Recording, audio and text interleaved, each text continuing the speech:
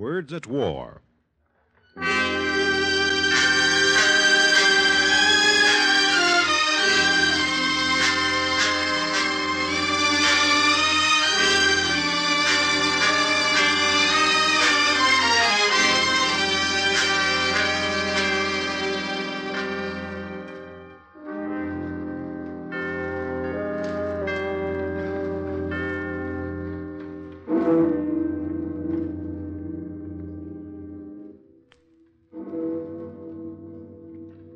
As the bell of San Lorenzo proclaims the curfew hour, I call out to you, Ave, Duce, Ave.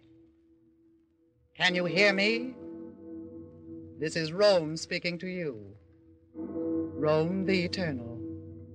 Rome the ancestral home of all the Caesars. I am calling you, Duce. You, the magnetic, the histrionic, the dynamic hypnotist of the mob. You, the soldier, the statesman, the liar, the orator, journalist, philanderer.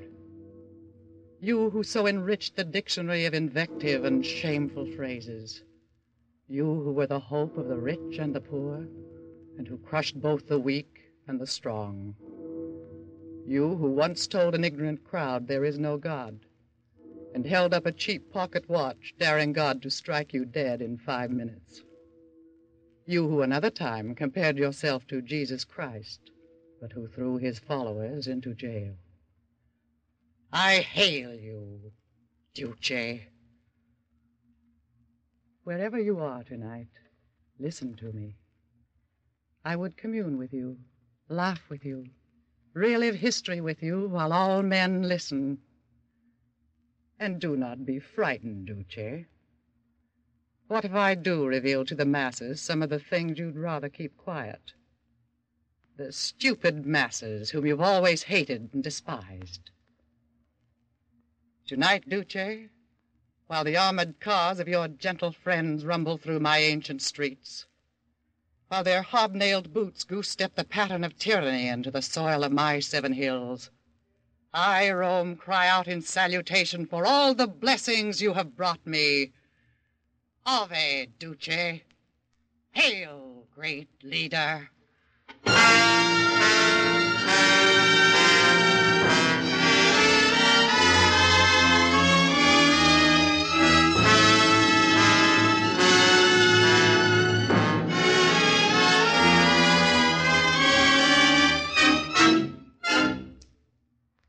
This is another in the Words at War programs presented by the National Broadcasting Company in cooperation with the Council on Books in Wartime.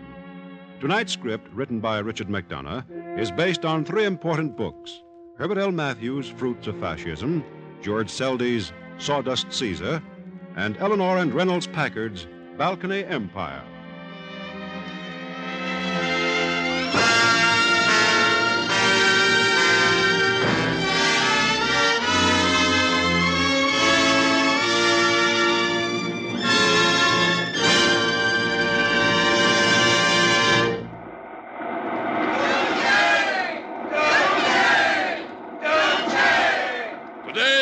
Conquered Ethiopia.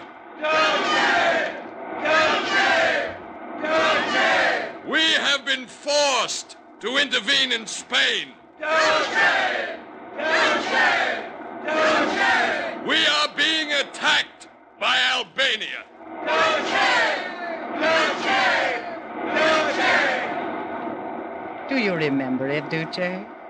That scene that took place so often during the 20 fascist years.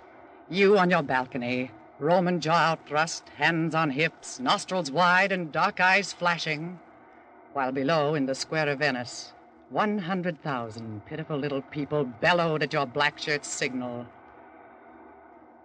Today we face history. Italy can do no other. We go to war against France and England. Evviva! Evviva! Evviva! Evviva! Yes, Duce. They even cheered the cruelest trick of all, your famous stab in the back. Do you remember their cheers? Of course you do. How could any Caesar ever forget the adulation of the Roman throngs? And what cry could ever strike as close to your heart as Duce, Duce? Unless it were that other cry with which they greeted you once before. Do you remember it, Duce? Chi paga? Chi paga?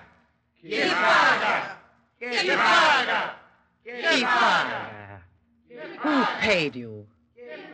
Do you remember that, Duce? Your legions beneath the balcony had long forgotten it. But you and I remember, don't we, Duce? It was in Milan in 1915. The Italian nationalists were crying to their countrymen, "Let us save democracy and preserve civilization by joining the Allies. It is Italy's duty to fight." That's what the nationalists said, Duce. But your Socialist Party had voted for strict neutrality. And the loudest and most violent of all the socialist pacifists was a man named Mussolini. Don't you recall how on September 21st, 1915, at the Socialist Party convention at Bologna, you rose to new pacifist heights of violence that shocked the belligerent world and brought tears of joy to the eyes of Lenin and Trotsky? I say the neutrality of the Italian Socialist Party is not enough. Your anti-war effort is infantile and will remain so unless you become revolutionary. Follow me and preach and work for the way of communism in France and Belgium. Down with the Allies! Down with tsardoms, kingdoms, and republics! Up with the dictatorship of the proletarian masses!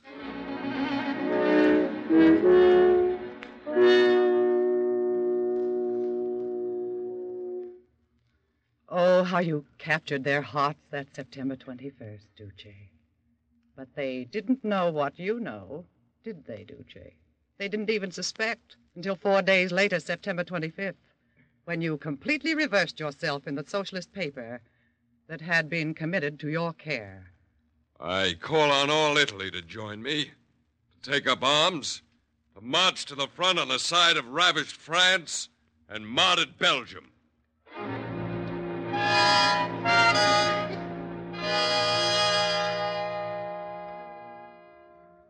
Oh, it was funny to see the faces of those betrayed socialists, wasn't it, Duce?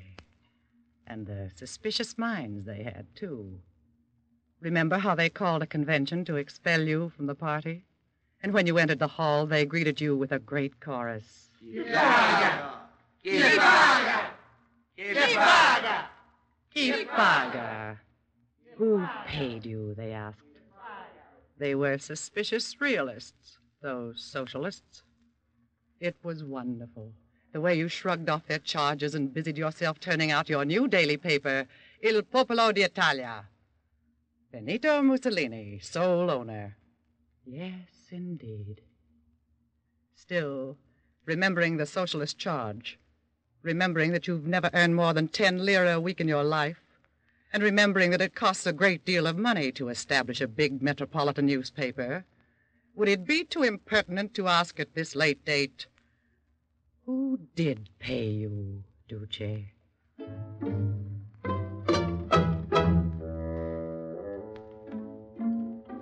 And so, Duce, for the price of a newspaper, you helped push Italy into World War I. True, you went yourself. Public opinion forced you to. And in the trenches, a mortar exploded one day, and you got yourself 42 wounds. But none of them were fatal, unfortunately. And after the war, Italy was in chaos. But you were not disturbed. Not you, Duce. You sat in your editorial chair in Milan and sized up the situation. You weighed everything carefully, and then you summed up. Here am I, Benito Mussolini, the son of a hard-drinking blacksmith. Here am I on the raft of opportunity in the middle of a seething ocean of class hatred. Italy's being torn apart by the greed of her capitalists on the one hand and the demands of her workers on the other. Now, what can I get out of this? Oh, it was good to see a realist at work, Duce. So refreshing. How am I, Mussolini, going to profit by this terrible state in which my country finds herself? I could counsel both management and labor against excesses. I could counsel moderation, spirit of understanding. But what will be in it for me if I do that? I need more, and I'm going to get more. I'll play on their likes and dislikes, on their beliefs and their fears. I'll discredit the government, pit class against class, trim my sails to any wind that blows, and who knows? Someday I, Mussolini, may rule the destiny of Italy. Giovanezza, Giovanezza, primavera di Valenza, nel fascismo e la sicurezza, della nostra libertà. Giovanezza. Youth, youth, springtime of beauty. In fascism is the salvation of our freedom. Thus did they sing, Duce, those followers of yours. Malcontents all, you called them together. You gave them black shirts and golden promises. You gave them a marching hymn, and you called them fascists. Then in 1919, you made your first real bid for power. You ran for parliament as the Milan representative. Listen to me, O Milanese. I, Mussolini, the leader of the fascist black shirts, will represent you in the Parliament of Rome. Fascists? What are they? Who are they? The fascists are the hope of Italy. The name fascism is derived from the Latin fasces, the old Roman symbol of authority. And that's what Italy needs today in a government. Authority. What is your platform? It's simple, clear, direct, and unchangeable. I, Mussolini, favor the expropriation of land, mines, and transportation. These, now held by the rich, I will return to the people, who are the real owners of the nation's wealth. I am anti-church and anti-monarchy. I am for the people. To the polls, citizens of Milan, and vote for Mussolini, the fascist black shirt.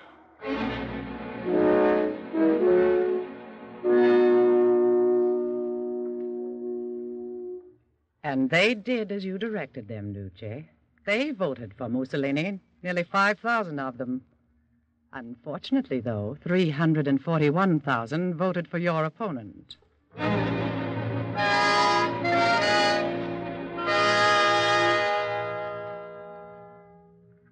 Oh, this is intolerable, incomprehensible. I offer them a proletarian platform and they reject me. I win 5,000 votes against my opponent's 341,000. Obviously, something is wrong, Duce. Yes, we must try something else. Very well. If I can't win the masses, I'll appeal to the landlords and the propertied classes. But how, Duce? How will you appeal to them? They're afraid of, Bolshevism, aren't they? Yes. Then I, Mussolini, shall become the great anti-Bolshevik. Wonderful. Yes, but Duce, you yourself have said in a public speech, how can anyone think communism is possible in Italy, the most individualistic country in the world? If there is no Bolshevism, how can you fight Bolshevism? I direct you to forget that speech as of this moment. Yes, Duce, yes. When people are afraid of ghosts, it's easy to create ghosts. We shall create Bolshevists. Every strike, every labor disturbance, no matter how trivial, must be labeled communism. And when there are no labor troubles, we'll create them. Avanti, fascists! On to our sacred duty to save Italy from Bolshevism.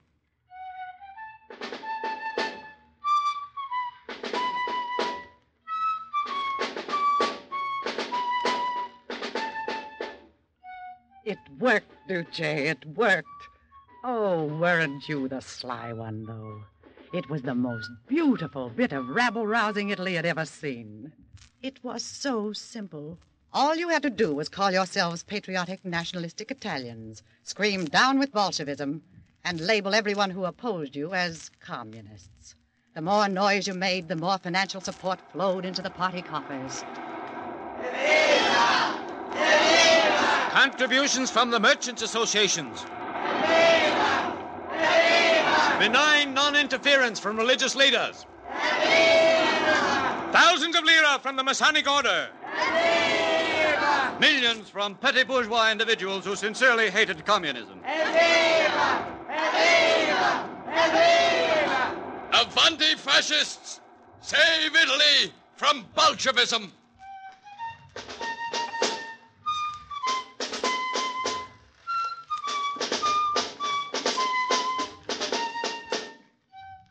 Then the following year, 1920. It is over. The election is over. Results, please. Your fascist party, Duce, has won 32 seats out of 502. No. It wasn't as good as you'd expected, Duce. But it was a start. A good start. It gave your hoodlums just the encouragement they needed to bring in new members to the fascist party and to stamp out opposition. My, oh my, how those boys could wield the whip, the knife, and the flaming torch. It was a trifle rough, though, and I admit I was worried there for a while. It looked as though the brains of every other Italian would be decorating our gutters. Then along came that astute young man named Balbo, with his idea for a new use of castor oil. Ah, there was an up-and-coming young fellow, Duce. Too bad he afterward became too popular, causing you to get rid of him. But your fascist machine smashed forward on its way to national influence and international repute, fired by fear and greased by graft and castor oil. But you at its helm were not content with 32 seats in Parliament. And so, full of that confidence which is so often an attribute of egomaniacs and paretics, you made the big decision on October 28th, 1922. Black shirt legions, now I give the immortal order. Avanti, march! Giovinezza, primavera di bellezza, nervosismo e la salvezza. The March on Rome. Actually, it wasn't much of a triumphal march, you'll recall, Duce. You yourself prudently stayed behind in Milan, waiting to see what would happen. I, Rome, was positive your attempted coup d'etat would fizzle out ingloriously. I was sure of it when I looked into the heart of Badoglio, the army's chief of staff. You know, Duce, there's a lot I detest about Badoglio, but his one saving grace has always been that he hates you and everything you stand for. And he gave me a happy moment when he went storming into the Quirinal that day to see the king. Your Majesty. Yes, Badoglio. You are alarmed by this fascist march on Rome? Irritated, Your Majesty. Annoyed. Not alarmed. Give me the authority to lead just one division of Bersaglieri against them, and I'll sweep them into the sea. Ah, Duce, that was a moment in history. You know, and I know, that Badoglio could have done what he promised the king. But Victor of Savoy took time out to reason. If I allow you to fight Badoglio, there will be civil war. And in civil war, the House of Savoy may lose the throne. I half expected Badoglio to remind the king that his first duty was to Italy and not to his own family. But poor Badoglio was hushed by the royal presence and merely said, Whatever is your wish, sire. Oh, how Italy needed a strong man that day, Duce. If she'd had one, the king would never have sent you the telegram to come and form a government. Italy would not have unsheathed her knife to stab her neighbor in the back. Her people would have retained their honored place among the nations of the world.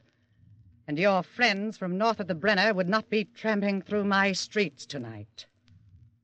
But what's the use of dreaming?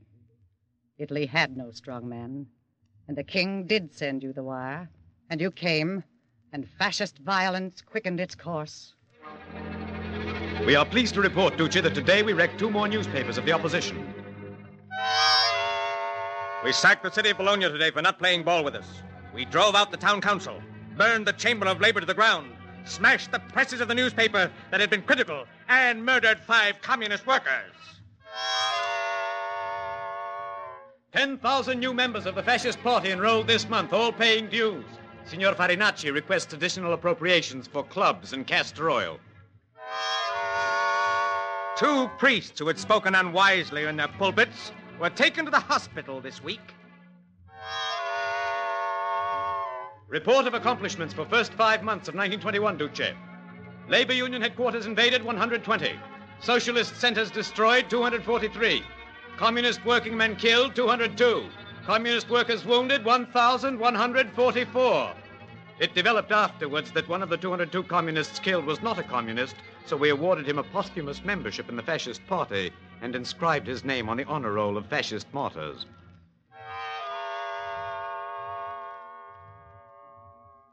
Yes, your power and influence grew, Duce.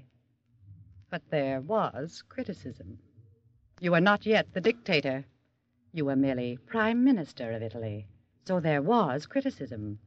And the most galling of all your critics was the leader of the socialist deputies in Parliament, Matteotti. You have no idea how anguished I was for you when Signor Matteotti would arise in the chamber and take you to account. Matteotti, the gadfly, armed with 2 stings, irony and humor. Day after day he would come at you, hurling your own words down your throat, while you squirmed and frowned and muttered threats. And again I ask a question of the Honorable Prime Minister. I see by your own admission that Bolshevism is dead. Yet now you declare the chief object of the fascist party is to fight Bolshevism. You wouldn't whip a corpse, would you? Remember how even your friends in the chamber grinned at that one, Duce? If, as the Honorable Prime Minister has said, Italy was saved by the fascist party in 1919, why does she need so much saving today? How do you explain the civil war which your fascists have inaugurated, their destructions, their burnings, their assassinations? How do you explain it, Honorable Prime Minister? He was nasty, wasn't he, Duce? How do you explain that fascism playing the adulteress has passed from the bed of the working class to the bed of the capitalist class, betraying each in turn as fancy dictates? How do you explain it? You really ought to have had a better answer for him than just mumbling traitor, coward.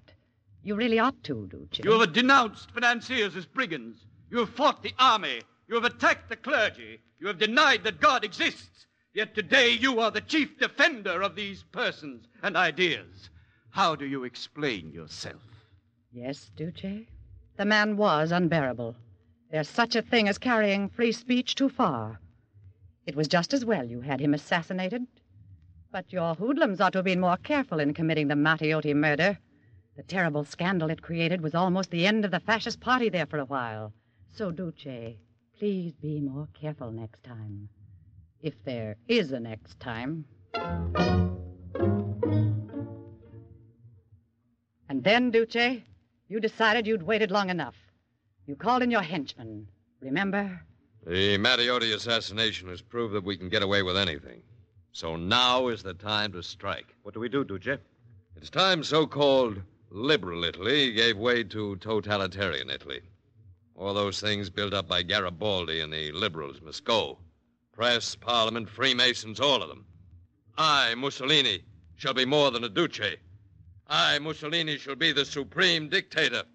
I, Mussolini, shall be Italy.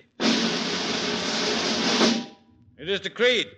If any newspaper or periodical causes any interference in the diplomatic action of the government and its foreign relations, or hurts the credit of the nation at home or abroad, causing undue alarm among the people, or in any way disturbs the peace, such newspapers or other periodicals shall be suppressed. Ah, Duce, wasn't it smart of you to silence the press first? After that, there was nothing to stop your issuing your other laws by decree in quick succession. It is decreed that from this day forward, the right of public association is abolished. That destroys Freemasonry.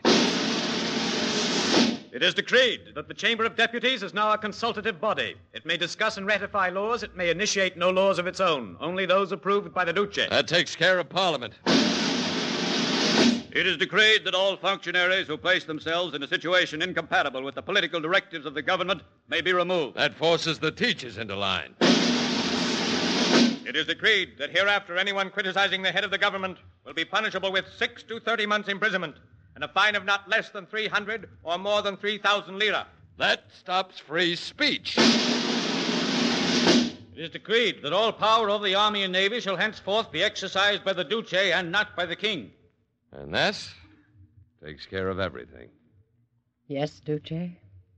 You took care of everything. And you know, it was really a good joke when you come to look back at it. There were all those people, the little ones, I mean. They were disgruntled and dissatisfied.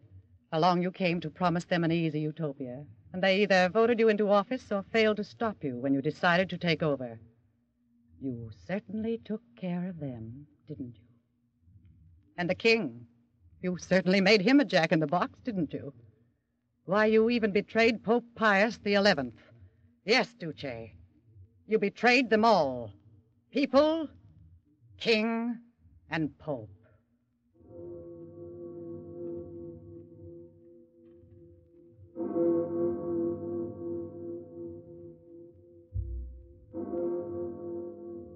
Well, Duce, the noise of the cheering legions has faded from the square of Venice. All that's heard now is the footfalls of Nazi sentries, the distant rumble of the Allied guns, and the bell in the tower of San Lorenzo. How like a funeral knell it sounds.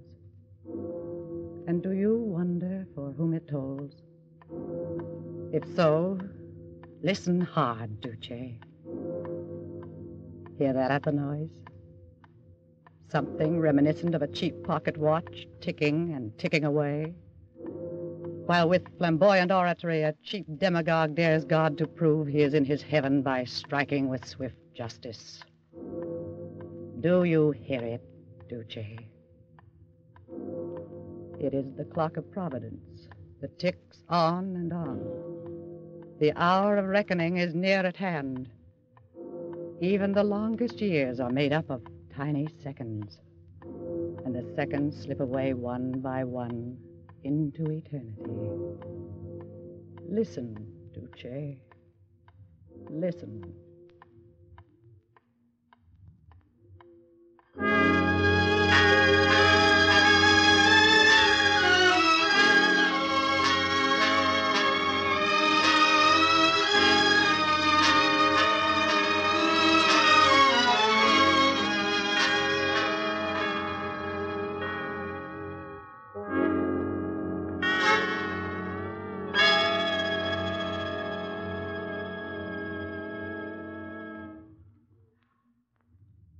Words at War has presented tonight a radio treatment of the disease known as fascism, inspired by and based on 3 informative books: Fruits of Fascism by Herbert L. Matthews, Sawdust Caesar by George Seldes, and Balcony Empire by Reynolds and Eleanor Packard. Our script was prepared by Richard McDonough of the NBC script staff. The voice of Rome was played by Grace Coppin, and Mussolini by Arnold Moss, with Ted Osborne, Roger de Koven, Gene Leonard, and Alexander Scorby as the supporting players. The music was composed and conducted by Morris Momorsky, and the entire production was directed by Frank Papp.